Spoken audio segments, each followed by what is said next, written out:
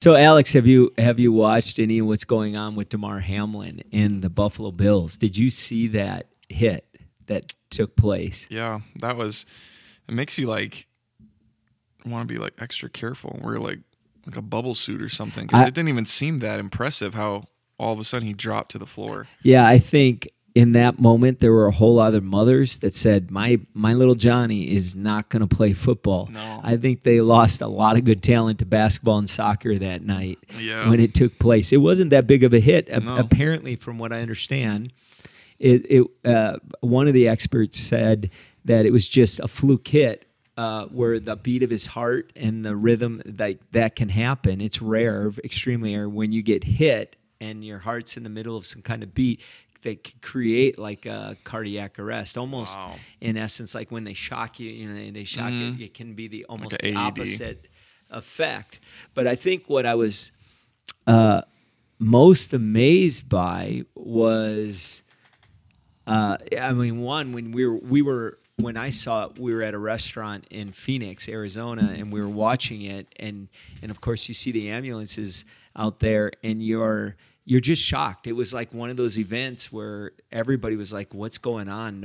They thought he had died. In fact, had died. They had to shock him back to life, and then of course everybody's talking about it afterwards. And I think the thing that really kind of stunned me the most was how often the people who were reporting on it said, pray for Damar Hamlin, and how many things we're praying for you, or we're praying for your life. And there was one point where Dan Orlovsky was on one of the ESPN reporters, actually prayed on national television for him, and then to see his recovery, then to see even in the most difficult place that Damar was at, to see him recover as so many people prayed. And it's amazing to me because there's this belief whenever anything bad happens, we all need to pray.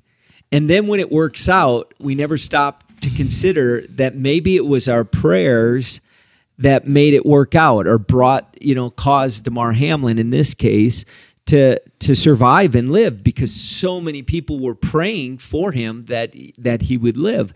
And we have this interesting, I think in this country, we have this interesting relationship with prayer. I think we use it as a greeting in some way, where we tell, "I'm praying for you," almost to say that I hope things get better, even though we're not praying for them. Or we say, "Everybody pray." Well, who are you praying for, or to? Who are you praying to? What is prayer? And why, if it's so powerful and able to change things, why aren't we praying more? Yeah. And you read in the scripture, and there's a scripture in Matthew 6:6. Jesus says, when you pray, Jesus was essentially saying it should be expected that those who follow me pray, that they, and I think it's an interesting thing to watch America's relationship with the word prayer and how we use it and what it is. Yeah, you might as well say good vibes when you say prayer. Like, it's cool that it still is considered prayer, but in the minds of people that don't really know God, might as well say good vibes, because that's really what it is. And that's why people will laugh when you say, "Hey, I'm praying for you," because it's almost like, well, so you just don't know what else to do. You don't got an answer for me, so you're just gonna pray. Like, even I think prayer is really a last ditch effort. Like flipping a coin in a well. Like, we gotta pray. There's nothing I can do on my part anymore, so I gotta pray, because I really don't know what else to do. And to the point where it's just kind of laughable sometimes when you say you're praying for someone. I remember I remember it literally was last night. We were at our group. It's good that you remember. I remember back in last night we had a guy in our group that threw out his back when he was fixing his car. And I asked if we could pray for him, and it wasn't like a big deal. And he started laughing, and I'm like, "Why? Like, why are you laughing? Because, like, don't you believe that you could get healed?" He goes, "Well, it's not that big of a deal. It just hurts. I don't really like." But it's, again, because we view prayer as some last-ditch effort, we don't even bring simple requests to God. Like, we don't include him in the situation. We forget about him when everything's going good, or because we are the answer in it, like ourselves. We don't really need God to intervene until we come to the end of ourselves. Does that make sense? Yeah, I think prayer is such a big topic too that I mean, there's so many things that are involved with prayer. Recently, I was, we talk about prayer, and everybody pray for so and so, how many of them are actually praying, because you actually have to believe in a God to pray to do something supernatural, and unless you believe that, I would love to know what that prayer looks like. Yeah. If you're not praying to something, right? But what is prayer? Many have different views of what prayer is. Prayer, and Jesus would pray to his Father. He would talk to his Father. And prayer can be viewed many different ways. One, relational prayer with God.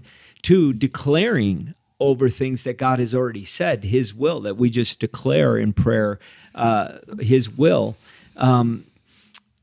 But it's interesting, one of the things that I've heard that Satan uses against people who are new in the faith is, I'm not very good at praying. They'll hear somebody who prays these elegant King James prayers. They're some long, they got great rhythm, they can be passionate, and powerful. And I'm not suggesting that those prayers aren't authentic and real, and I know when I pray, I just I'm just flowing in prayer, in the time where I communicate with God.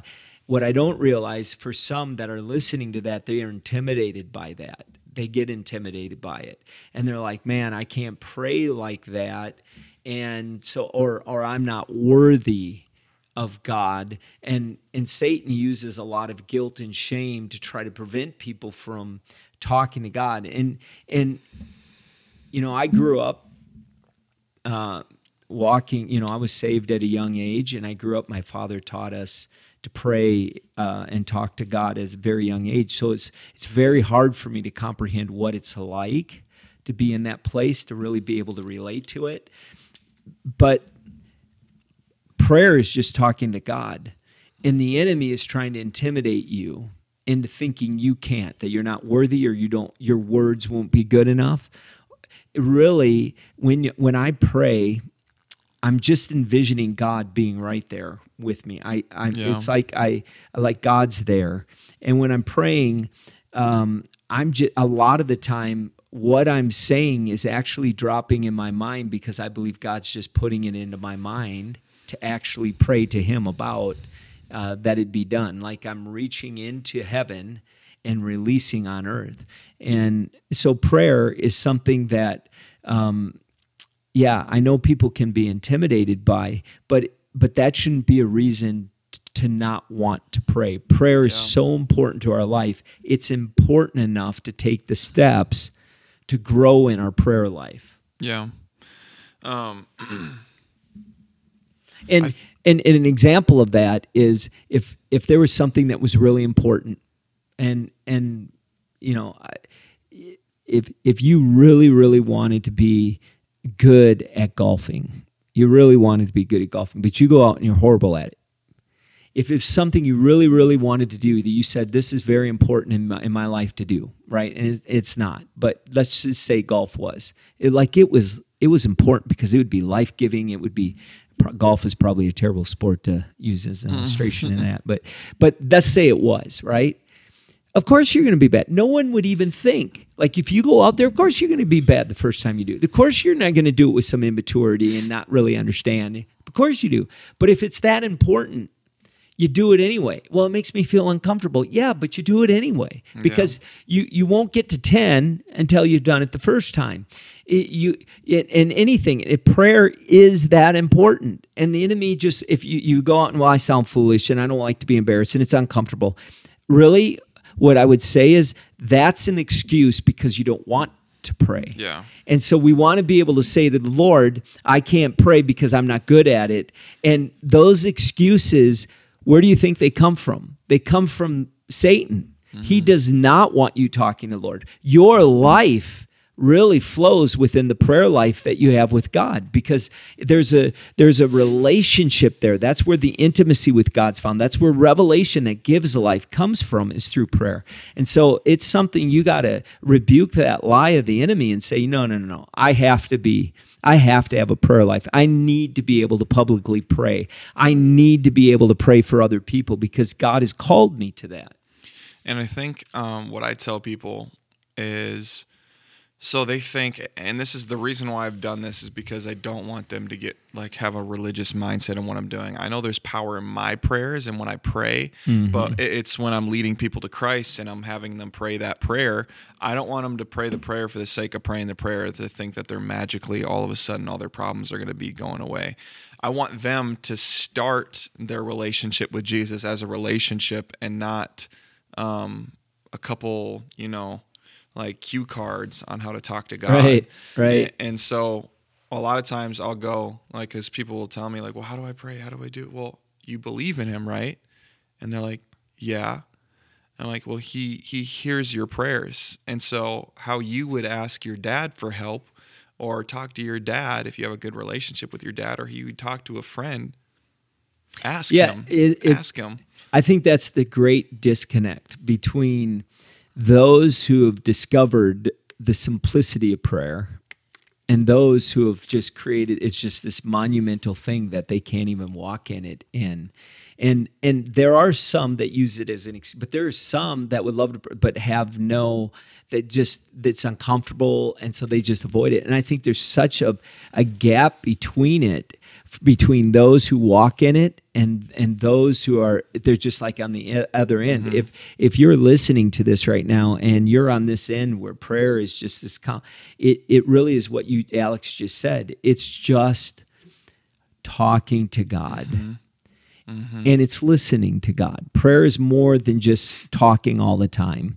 Those are some pretty boring conversations. When you're in a conversation with somebody and all they do is talk, you're like, dude, if we're going to relate, you got to let me talk. Mm-hmm. Let me have an investment in this conversation. And I think all we do is we go to God and we talk all the time. Yeah. When in reality, we should listen to what he's saying as well. Mm-hmm. I think of it like this. It's like, so if you truly understand that God knows your heart, like before you speak, he knows what's going on in your heart. So when you're saying things, you could play other people and you can play it off like, oh, everything's good, everything's mm-hmm. great and stuff. But Jesus is like, no, it isn't. I see what's actually going on. And so if you know that he sees your heart, and so why all the games and trying to make this big charade and trying to, because if you're actually talking, I think this is the thing I think it is. So what are you trying to do when you pray? Jesus talks about it. Don't be like the Pharisees who are all making a show and everything and having these long, elegant prayers. But when you pray to the Father, pray like this. Like, is there a relationship that you are trying to commune with God, or are you more concerned with the idea and the opinion of other people? If Jesus knows your heart, why are you going through so much trouble with trying to articulate your words?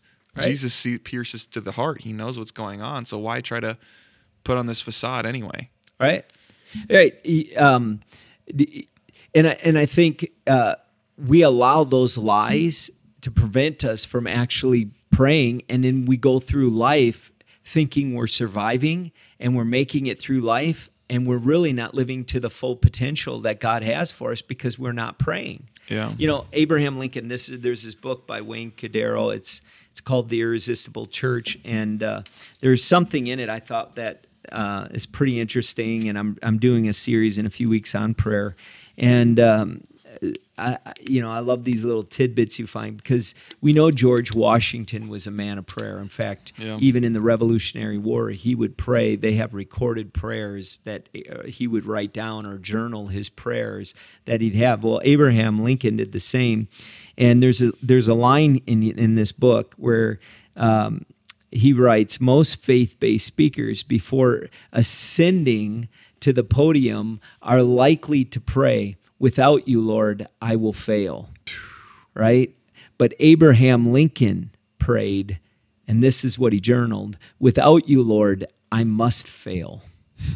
Without you, I must fail. Wow, that's good. You know, the difference is I may fail if I don't have a God. Abraham Lincoln realized that I am totally dependent on God, and I need to plug into him if I'm going to operate with any success at all. And essentially even saying, I don't even want to succeed if it's not through you. Wow. I want my success to be rooted in you, that this is what you want. And I think in prayer, a lot of times we say, well, God doesn't answer my prayers, so it doesn't change anything in my life. Well, that's because you're praying the desires of your life that could be destructive in your life. Actually, God probably answered the desires of your heart by not answering the desires of your mouth. Yeah. Because what happens a lot of times in our society is when we pray for things, like, oh, I was praying that I win the lottery. I didn't win the lottery. Well, probably because you can't handle the lottery. Yeah. It would destroy your life. And then you would curse God Yeah. for letting you win the lottery, even though it was you that asked for it. Yeah. You know, during prayer, it's so important that we stop and listen and let God set the agenda for our prayer time. I got to spend time with a man who is a man of great prayer. In fact, he was one of my contemporary heroes, Reinhard Bonnke. And he's now passed and is with the Lord, but he saw 100 million people come to Christ. He would speak to storms and command them to split, and they split and would go around their tent. And storm all the way around it, tear up everything around it, but not. It's incredible, some of the stories that you hear from him. And I got to spend one day with him, my wife and I. Yeah. And we went down to Florida, and we sat across the table with him, and he just talked. And I sat there, and he'd ask, anything you want to say, anything that happened, you want to share anything? And I'm like, no, I just want you to talk to me. I just want to hear what you have to say. Mm-hmm. I think sometimes we lose sight of the gravity of who we're talking to. Mm. God is God. Mm-hmm. He's seen quite a bit. Mm-hmm. He was there. Mm-hmm. He was there when the earth was created. Yeah. He was there with Abraham when he almost killed his son. Yeah. Almost slayed his son. He was there when the Red Sea was split. Yeah. He was there when Jesus walked him. Like, he's there. So when we go in, sometimes we go in too wordy. And I think there are times where we go in and we need to hear first. Mm-hmm.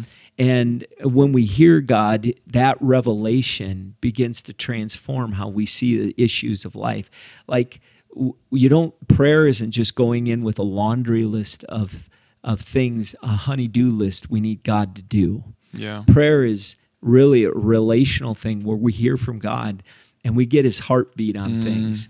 And we recognize that I'm on earth, to have dominion on earth, and he's in heaven. And so I receive, like the Bible says, what we bind on earth what we bind on earth has already been bound in heaven. What we loose on earth has already been loosed in heaven. When we pray, we're merely loosing on earth what God's will is in heaven. And I've had people, if God's just going to do what he wants to do, why do I need to pray? Yeah. Because you're the portal of those things on earth. Yeah. If you don't pray, and I'm here to tell you, there's all kinds of evils that have happened on earth that would never have happened if people had prayed. Mm-hmm. But you think, well, if God's going to do what God wants to do, then he'll just do it. He doesn't need me to pray. That's not true. There's lots of things on earth that's God's will and desire. It doesn't happen because we refuse to pray. And if we're gonna see a change in our culture, in our country, and in our homes, it will not come, like Abraham Lincoln said. If I do not pray, it will not work. It cannot work without prayer. There's a song where it's like, I don't want to go if you're not going before me.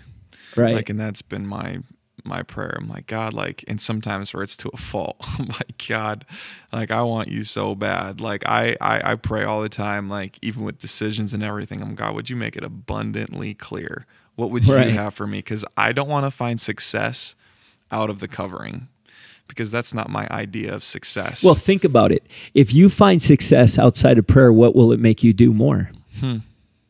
Not pray. Yeah. You'll walk literally walk away from the presence of God doing your own will and everything you want to do, and you won't even know you're getting further and further away from God's desire and will for your life because you're walking out of prayer. I have heard preachers make the statement, you really don't need to pray in order to be a believer. Technically, that's true. You need to believe in your heart and confess with your mouth. But you will not be a believer long if you do not pray. You can't walk in the authority and in the faith that God has for your life unless you pray. And you say, well, I don't know if I agree with that. Faith comes from hearing and hearing the word of God. If you're not into a position of hearing, you can't have faith. You just don't work up faith in you in your situation you're in your life. The faith comes from the hearing of God's word, revelation. You do what you believe. You put your faith in what you believe. Well, what you believe comes from revelation, and it comes through times of prayer. And your faith life grows when you've been in the presence of God and you've heard the word of God, or you've been around a revelation from God. Yeah. I heard there was also another, I'm just going to put all the songs on you. I remember there was this song, it's called Silence, and it was saying, I was listening to the song because it was rough. It's a song I pull out in worship where it's a rough patch. And one of my favorite lyrics, and it was like something that caught me recently, and he goes, sometimes words or prayer even sometimes can just be a manifestation of our doubt. Sometimes we just have to sit and listen. So we're saying stuff and it's not even coming from our heart. That's not even, there's words beyond but it's interesting because again, the Holy Spirit knows. And sometimes instead of bringing your request and your long laundry list of things that need to be done and your problems and issues and everything, sometimes it's sitting and having reverence about the King you're talking to, the God of old, the God that split the Red Sea in two, the God of the burning bush, the God that set his people free in Egypt. And it's sometimes taking stones and making a monument of the things that he's done in your life and looking back at what he's done to give you faith on going ahead. And I think people, the reason why they come to prayer and they feel like nothing is happening is because, one, they don't even remember the answered prayers that he's done, or they're too anxious that they can't sit and wait on the answered prayer, and there'll be answered prayers that God will answer, and then they'll move on to the next problem and bring the next problem to him, but never realize that God is answering prayers because they're so. And why are we so consumed by those issues we're walking through? Because we fear that something bad is going to happen. When you're a person of prayer and you've been in prayer, at some point when bad things come, you get to the point where you know God's going to take care of it, and you're no longer overwhelmed by fear that bad things are going to happen. You're like, okay, God's going to work that out. I know. Let's get into let me talk to God. Let me have a conversation with God. I also think that people think they're praying to God, and sometimes they're not. And believers can fall into this trap. They haven't learned the voice of God to know who they're talking to, because the only time they think they hear from God is when they're being tore down, how they're not enough, they don't pray good enough, they don't. All of those things, those thoughts aren't from God. Or you should have been better. You should have acted better. You shouldn't have said that to them. That sounds right. Right. The Satan is the accuser of the saints. Yeah. So when we're in conversation, in prayer with God, and we hear words and we're being accused or tore down, anytime you feel death after you're done, you didn't pray to God, you were talking to Satan. So we think God only interacts with us when we fail and he needs to correct us or to tell us what to do. And of course, you don't want to pray if that's the only way God talks to you. And it's not God talking to you. Sure, God calls us to do things, but he also works in our heart. It's something that grows. We begin to, at first you may reject it or resist it, but then all of a sudden things open up when it's the calling of to do something. But most prayer comes when we just have a conversation with God. And there's an example of this I thought of actually.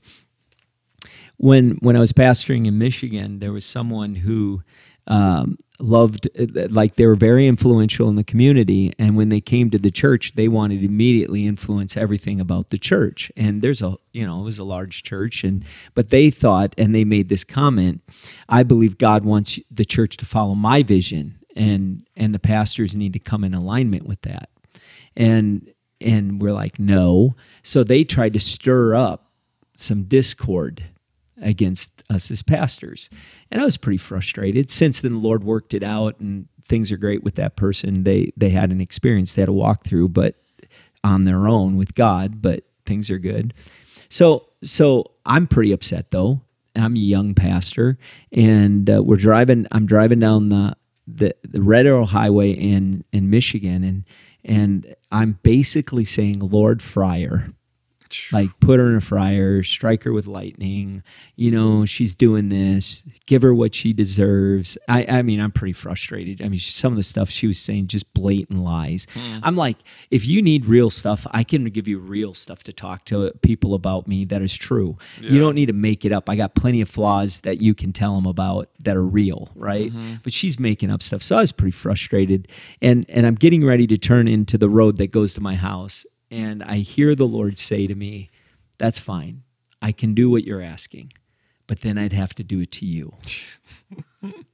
That's prayer. Yeah. That's prayer. Yeah. I'm going to the Lord with where I'm at in my feelings. Yeah. And the reason I'm still a pastor today is because in those moments we leave and I got hurt. And I was hurt. Well, the reason you didn't overcome your hurt is because you didn't have a prayer life. Yeah. Because I could very easily said I was hurt and have reason to just walk away from what God called me to do, but my prayer life wouldn't allow it, because prayer is more than just asking God to do things. It's having a conversation with him, and he listened. And then when I took a moment to shut up, all he had to do is say a few words, and those words became revelation to me that not only got me to not be bitter, it caused me to pray for her. Mm-hmm. And rather than praying curses over her, I started praying blessings on her.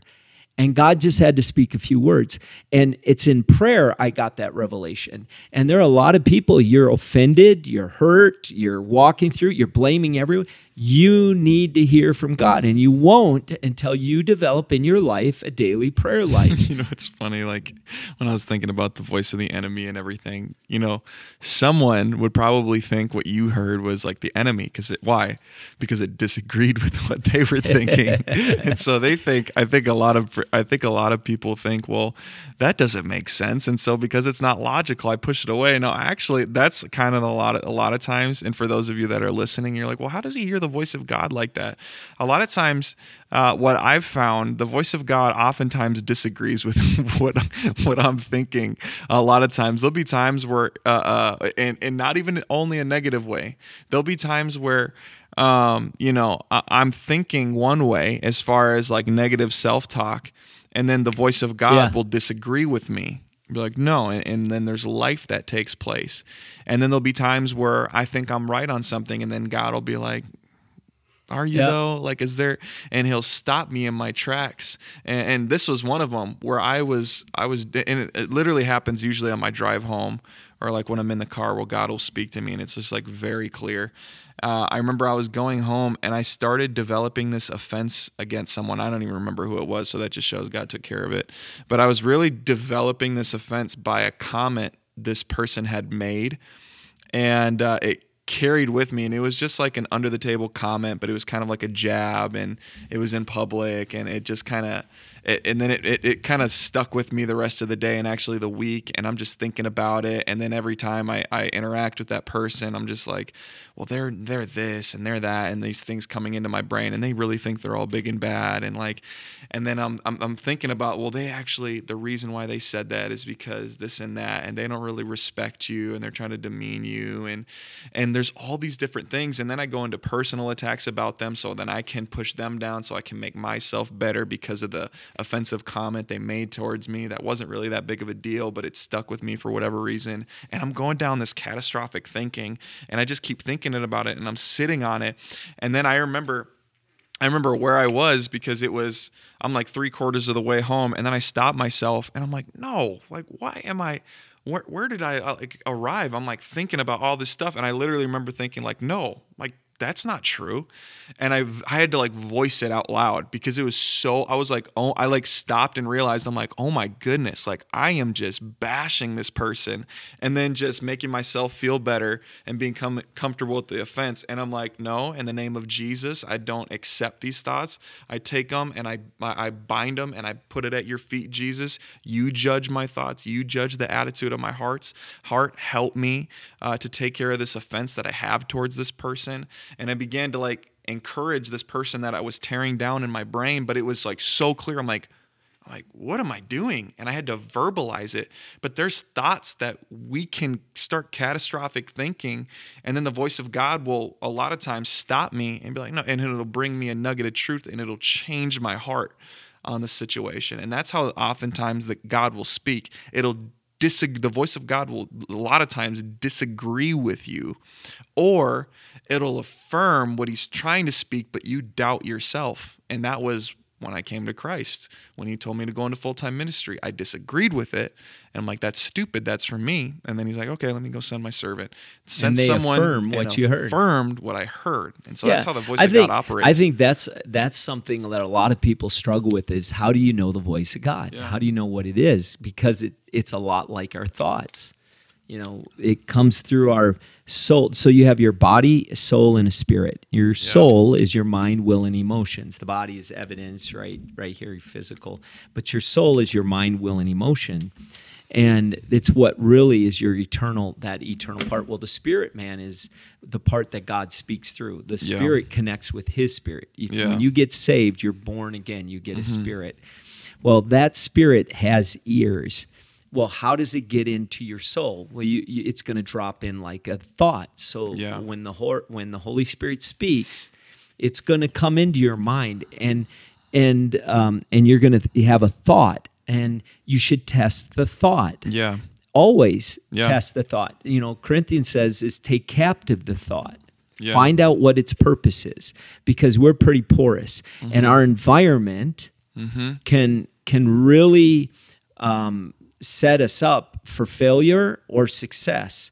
And like you said, you know, when someone says something that's offensive to us, those words cause us they settle some, and sometimes it stirs something up. So when somebody offends you and they say something offensive to you, the question you should have is not, how do I tear them down so I can, because I don't care what they say, sticks and stones break my bones, but no word's going to hurt me. They did hurt you. That's why you're hating them now, right? Or you're frustrated because they said something that, you know, when in reality, that offense, what the enemy meant for evil in your life so that you would hate that person, God's going to take that offense to reveal to you, why are you offended? What is it in you, the insecurity in you, that I need to come and heal in you so that those words don't hurt you when they're spoken over you, where their words aren't impacting you the way so that you hate the person instead of love the person. And it's incredible.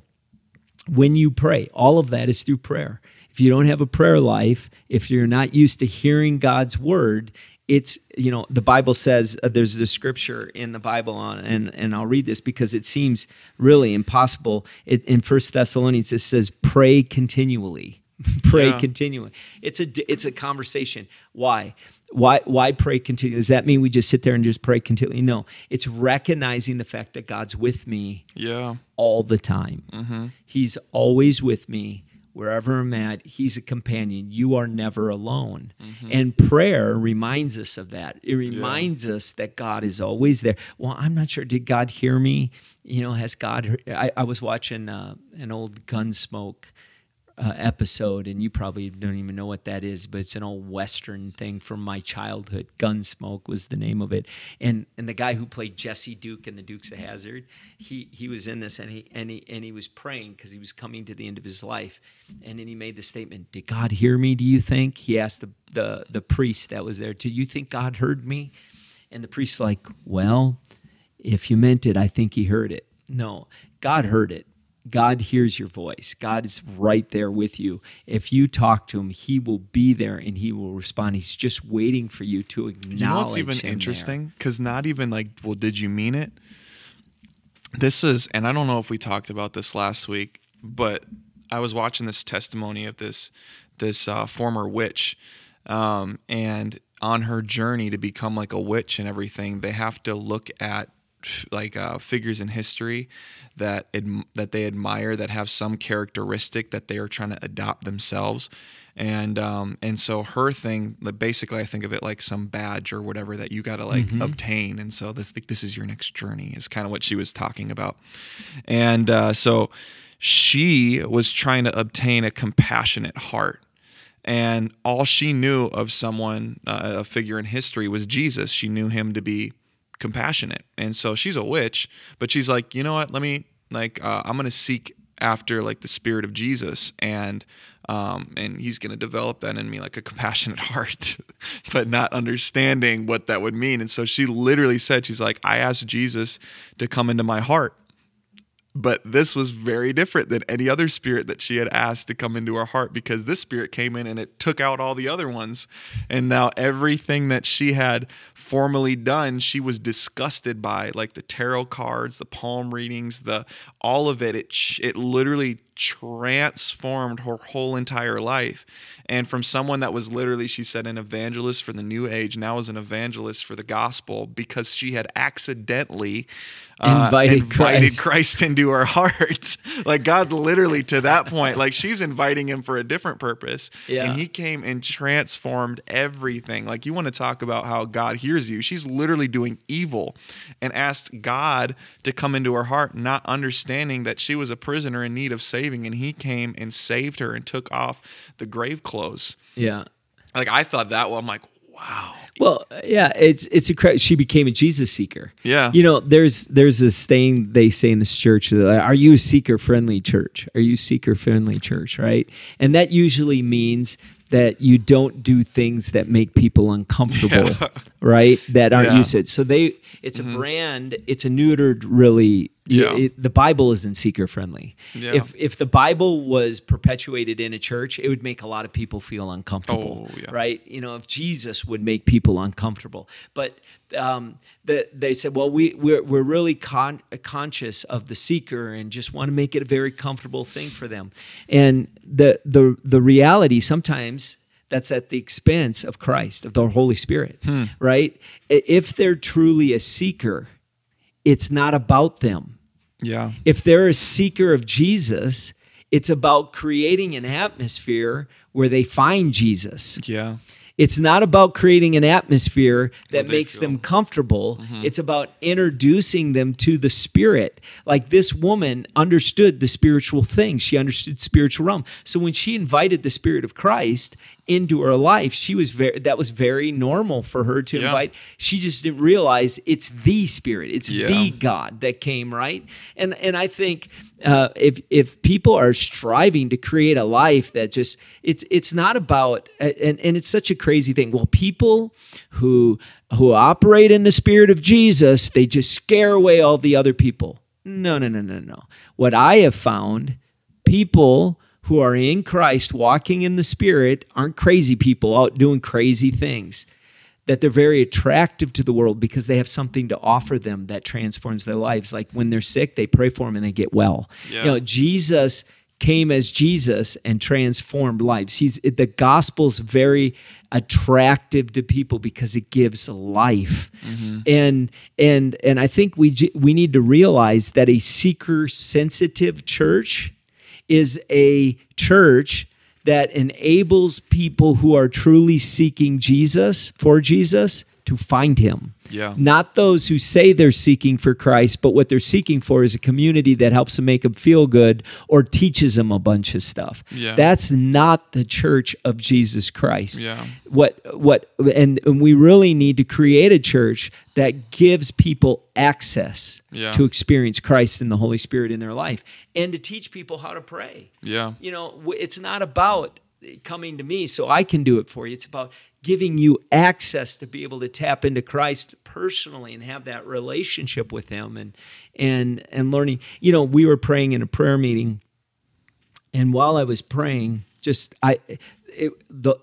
what I would say is the Lord was giving me things to pray for. He was opening my, and I'm praying, and he's just dropping, also pray for this off. And people say, I don't understand why God, Foley says, if God wanted to do it, why doesn't he just do it? Why do I need to pray? Well, he gave me position to participate with me to fulfill it on earth. Yeah. Like I have authority on earth Yeah. because of who I am in him. Yeah. And he brings me into this thing. So together in agreement, we agree and it's done Yeah. on earth, right? So I'm praying for what he's telling me to pray for. And I'm having this vision, like I'm in a candy store in a town named Jordan over here. We have, I think it's like the world's largest candy store, or at least Minnesota's largest candy store. And I'm in it. And I'm having this vision, and I'm taking candy off the shelves of it, and I'm putting it in my cart. And then when I'm done, I just walk out the door. And in my mind, I'm seeing God go to the cash register as I'm walking out the door. Like I'm not paying for it. Wow. He is. But I'm shopping for it. Interesting. And so I'm taking, God, well, we need you to bless our police department. We need you to give us godly leaders in our city council. And we're declaring, and I'm walking out with it. He's going to pay the bill because of who he is. And I think when we begin to pray, we recognize the power of prayer in my life. He's paying. I'm just basically doing what already is his desire. I'm hearing from him. He's telling me what to pray for. I'm putting it in the cart and I'm calling it out, and then he pays the bill. And you will see more prayer answered when we come in agreement with God's will and desire for things in our life. And it's pretty powerful. It doesn't mean that God's mind can't change. And this is another thing that can kind of mess people up. You see throughout the Bible where God says he's going to do something, and Moses pleads with God and says, no, God, change your mind. And God changes his mind. God where God never changes. God never changes. And I think we don't pray because we think God's just going to do whatever he wants. Yeah. And you can't change his mind. Yeah. David believed. Why did David, when his son was dying, he knew God was taking the life of his son, but David fasted and prayed. And then when his son died, he got up and he said, it is done. Yeah. David did that because he knew that there are situations where I could change the mind of God. But in this one, it was done. There are things that as Hezekiah changed, he was going to die. No, changed the mind of God. He was going to do one thing, but because of prayer, the mind of God changed. God, this is something and as a mother that cries out to him and says, will you change? Like the woman who came, the persistent widow came, he wasn't going to heal her child, but she continued persistently, and then he did. Yeah, the mind changed, and so their prayer is powerful, and it's life-giving, and it's important for every single believer to operate in. Yeah, and James, it talks about if you lack wisdom, ask for it, and God will give it without reproach. But don't doubt when you ask for it. Right. I think a lot of people ask and then they're like, oh, well, like, I don't know about this. And there's such I think a timidity. So Right. I think about it like this. So if you guys are listening right now, or you've had friends, like there's two types of friends. There's the type of friends that are more acquaintance, that you go over to their house like as a kid, and you're like, oh, hi Mrs. Johnson. Let me take off my shoes. Yeah, hey, is it okay if I get a glass of water? And you're like raising your hand every time you talk to them. And then there's the friend that are like family to you, and you just like walk in and you're like throwing your backpack on like the couch, and you're going through their fridge and you're looking for stuff for yourself. And I think and even more so because we're sons and daughters. We're sons and daughters, and we're acting like acquaintances or guests in the Father's house. And so we're going through his pantry and everything. We're like, oh God, maybe, like, I don't know. I'm too afraid to ask. And maybe he's just busy right now. And like, we're all so like, it's like, no, like, Dad, I'm hungry. Dad, can you feed me? Or Dad, can you help my friend? And it's not that, it's the attitude of our heart. And I think, and I was telling this to our group last night, as far as prayer and everything and faith, and I'm like, your your what you get out of life will really be determined on how you view the character of God. Yeah, that's true. And how you pray will be based on that. You look at him like a wicked master, and he's just not going to do anything for you. He doesn't care about you, or he's a maniacal God. What is your life going to look like? If you believe that, what is that going to look like when you ask him? But if you believe in him that he's a good father and he gives good gifts, and when you knock at the door, he's not going to reject you, but he'll accept you. And when you seek him, you will find him. If that's what you believe, what is that going to look like as far as you walking out that type of faith? There's going to be some mountains that are going to be uprooted and thrown into the sea by your mustard seed faith. And I think a lot of people's prayers, and this, so I'm going to talk about this, and it's going to create even a greater gap between those who feel like they don't know how to pray and those who operate in it. But it's part of prayer. Prayer isn't just sitting there and giving this list to God and saying, God, will you answer my prayers? Yeah. It really is a conversation. It's consistent. So if you know who your God is, yeah. It's a conversation. Hey, yeah. God, this is going on. What is your will in it? Where are you taking it? This is what I feel in this. And then listening to his response in it. His voice should direct how we pray. And we begin to learn this good God. Like what you were saying, then you begin to get to know who he is. You get to know his character. You get to know what kind of person he is, so that you're able to have a conversation, because we adapt to whoever we're talking to.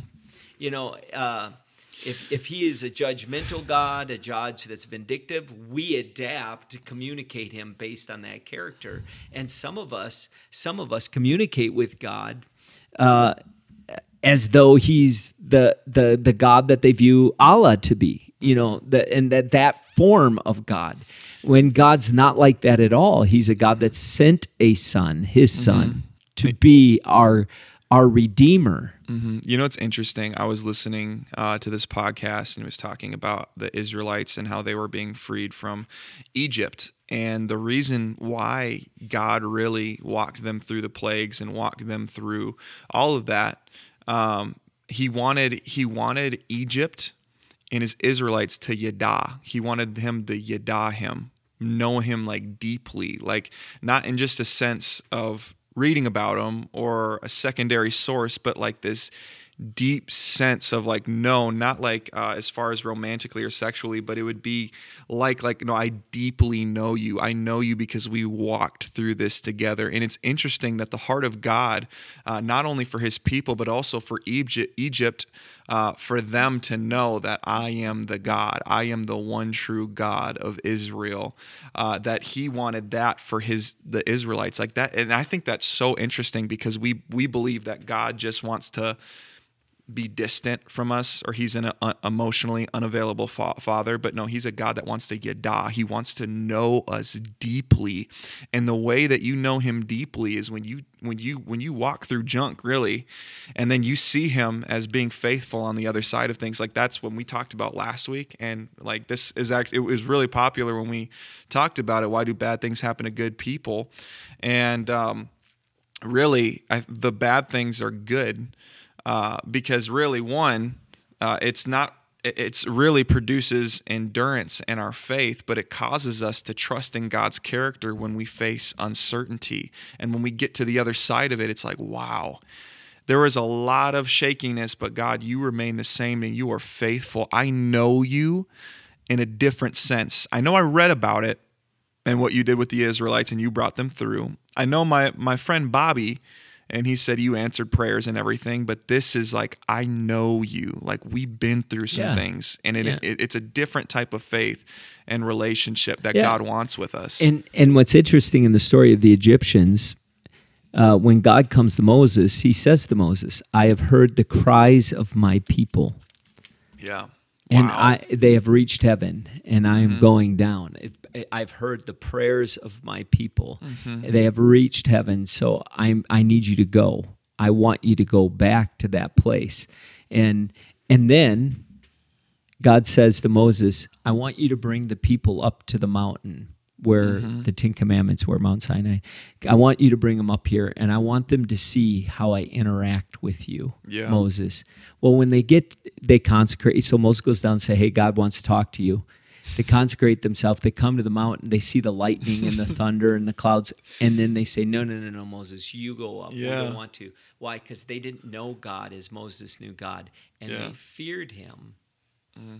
And that's the problem. Well, shouldn't we have the fear of the Lord? No, awe and respect of the Lord, but not fear. I just got a revelation about that. And they, like, you go talk to him. So Moses goes up and talks to him. He's angry now. What did they do? They went to Baal. Yeah. And when we go, we tend to go to the things when God says, I want to bring you in the awe and the presence of me in this time of me talking with you. We tend to go to things like, we settle for the gods of this world to converse with and talk about with.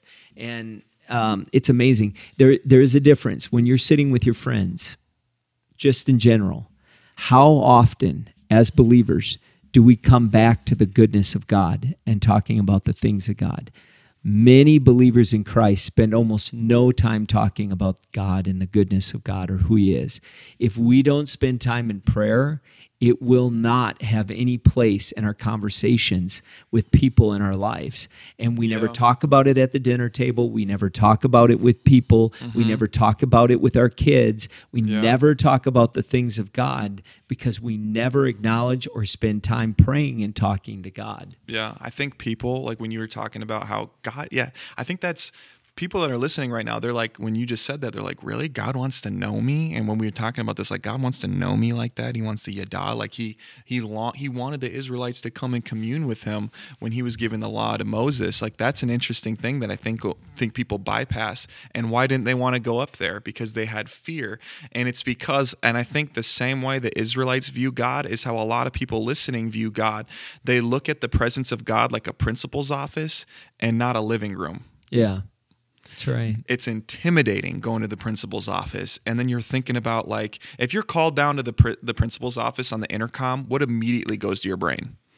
Like, you ever had that? Like, I know they probably didn't have intercoms when you were in school. They had intercoms. they had like, Pastor James, come to the... They're just yelling down the hallway. It was a horn with a tube, but they had it. They're blowing a shofar. No, they...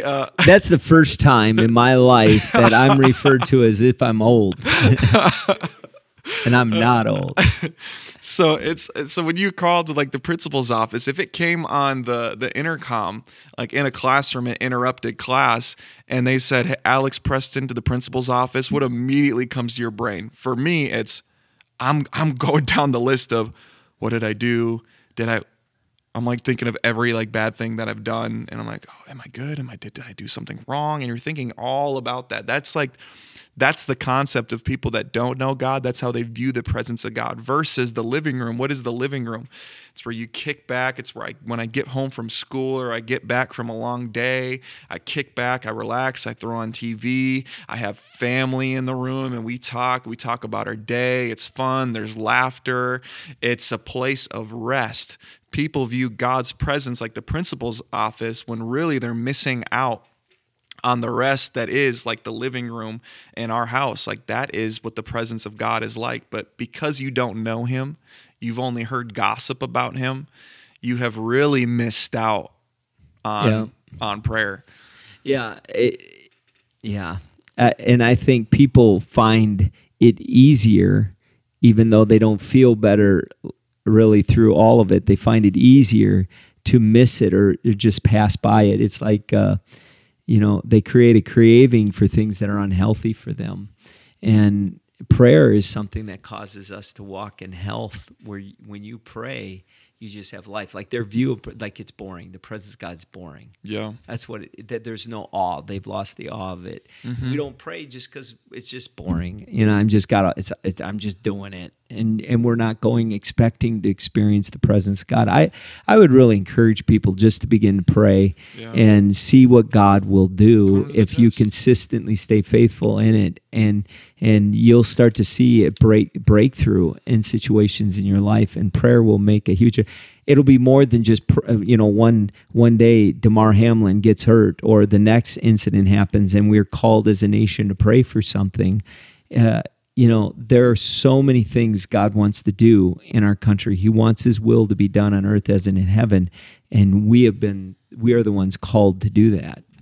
And to leave you guys with something, because this is a conversation that's been ongoing with one of our online new attenders, and it's been 2 weeks ago. I did a live stream online. It was 12 hours, and out of it was a lady that was Mormon reached out to me, and she wanted to know more about Jesus, and very smart person, just doesn't understand the gospel, had never heard of that side of things. And so we're talking about the gospel. I'm presenting it before her. We're talking about the difference between Mormonism and Christianity, and the difference between this God versus her misconceptions and everything. And she couldn't wrap her brain around that God was able to commune with her, or God accepted her, or God was living, and he answered prayers. It was not something that she had ever been accustomed to. And but you know what she did that whole entire week? First week, she was getting up in the morning and she was praying with us, had her mic muted and her video off, and was praying with us at 5:30 a.m. because there was something different about it. She didn't know, but there was something different. And she was literally asking me the next week, are we still doing that? She was wanting to get up at 5:30 a.m. to be in prayer with us. And then every single night she was going to service and each of the services, just hearing and listening to God, but still had never encountered Him herself. And then there was a night where I think it was Sean Smith, where he was speaking one of the last nights, and they were praying for everybody. And then she was texting me. She goes I'm feeling this overwhelming presence right. I don't know what it is, but I'm feeling a little anxious right now. And she's I'm not sure if it's because of my medication or if this is God. And so later I told her to take a deep breath and ask Jesus to come into your heart. And then she was thinking so much. She's thinking so much. And then she thought herself out of doing it. And then she's like, man, Alex, I'm so mad. I know that was God now, and I missed the opportunity. And I'm like, take a deep breath and ask Jesus into your heart. And then later she did that night. And this is what she said. She said, I did. And I don't know if this sounds weird, but after I prayed, I started to feel a physical sensation in my hands, where it almost feels like my hands are hot and the inside of my hands are shaking or something. I don't know how to explain what it feels like, but I believe that Jesus heard my prayer. Yes, He did. The God that you talk about, that we are talking about right now, and this is what tripped me out. The God that I read about my whole life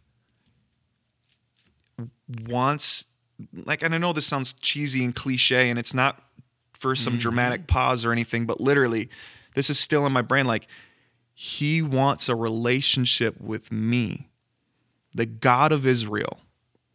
The miracles that I see in the Bible and those famous figures, that's the same God that communed with them wants to commune with me.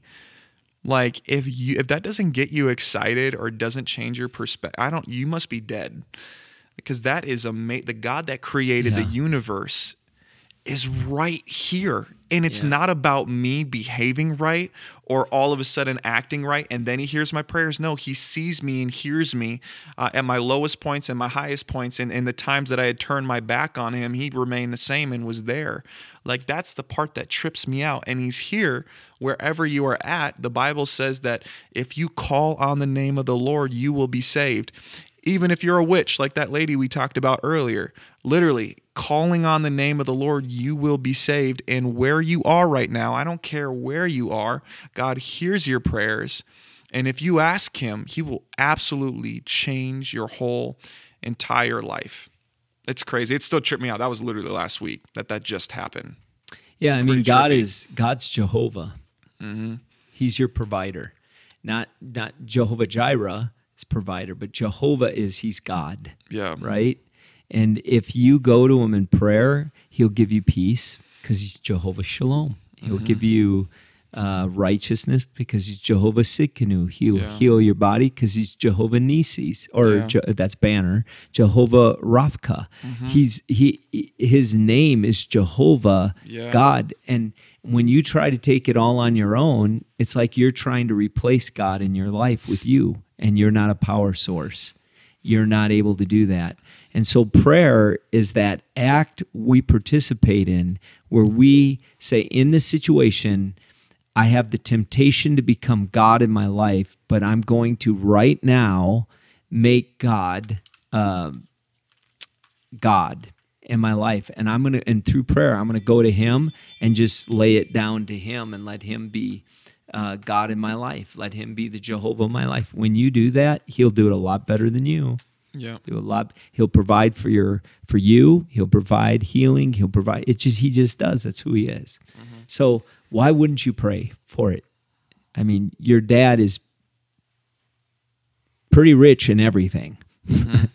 Why wouldn't you go to him and pray? And so I'm going to speak to those right now, and you struggle. Sure, the Satan doesn't want you praying with your wife. It's crazy how many men struggle to pray for their wife. And yet their marriage could be so much better if they did. I want to challenge you right now to start praying in this moment. You're listening right now. I want to challenge you to start praying right now. Don't wait. Start praying right now. And throughout your day, you talk to God.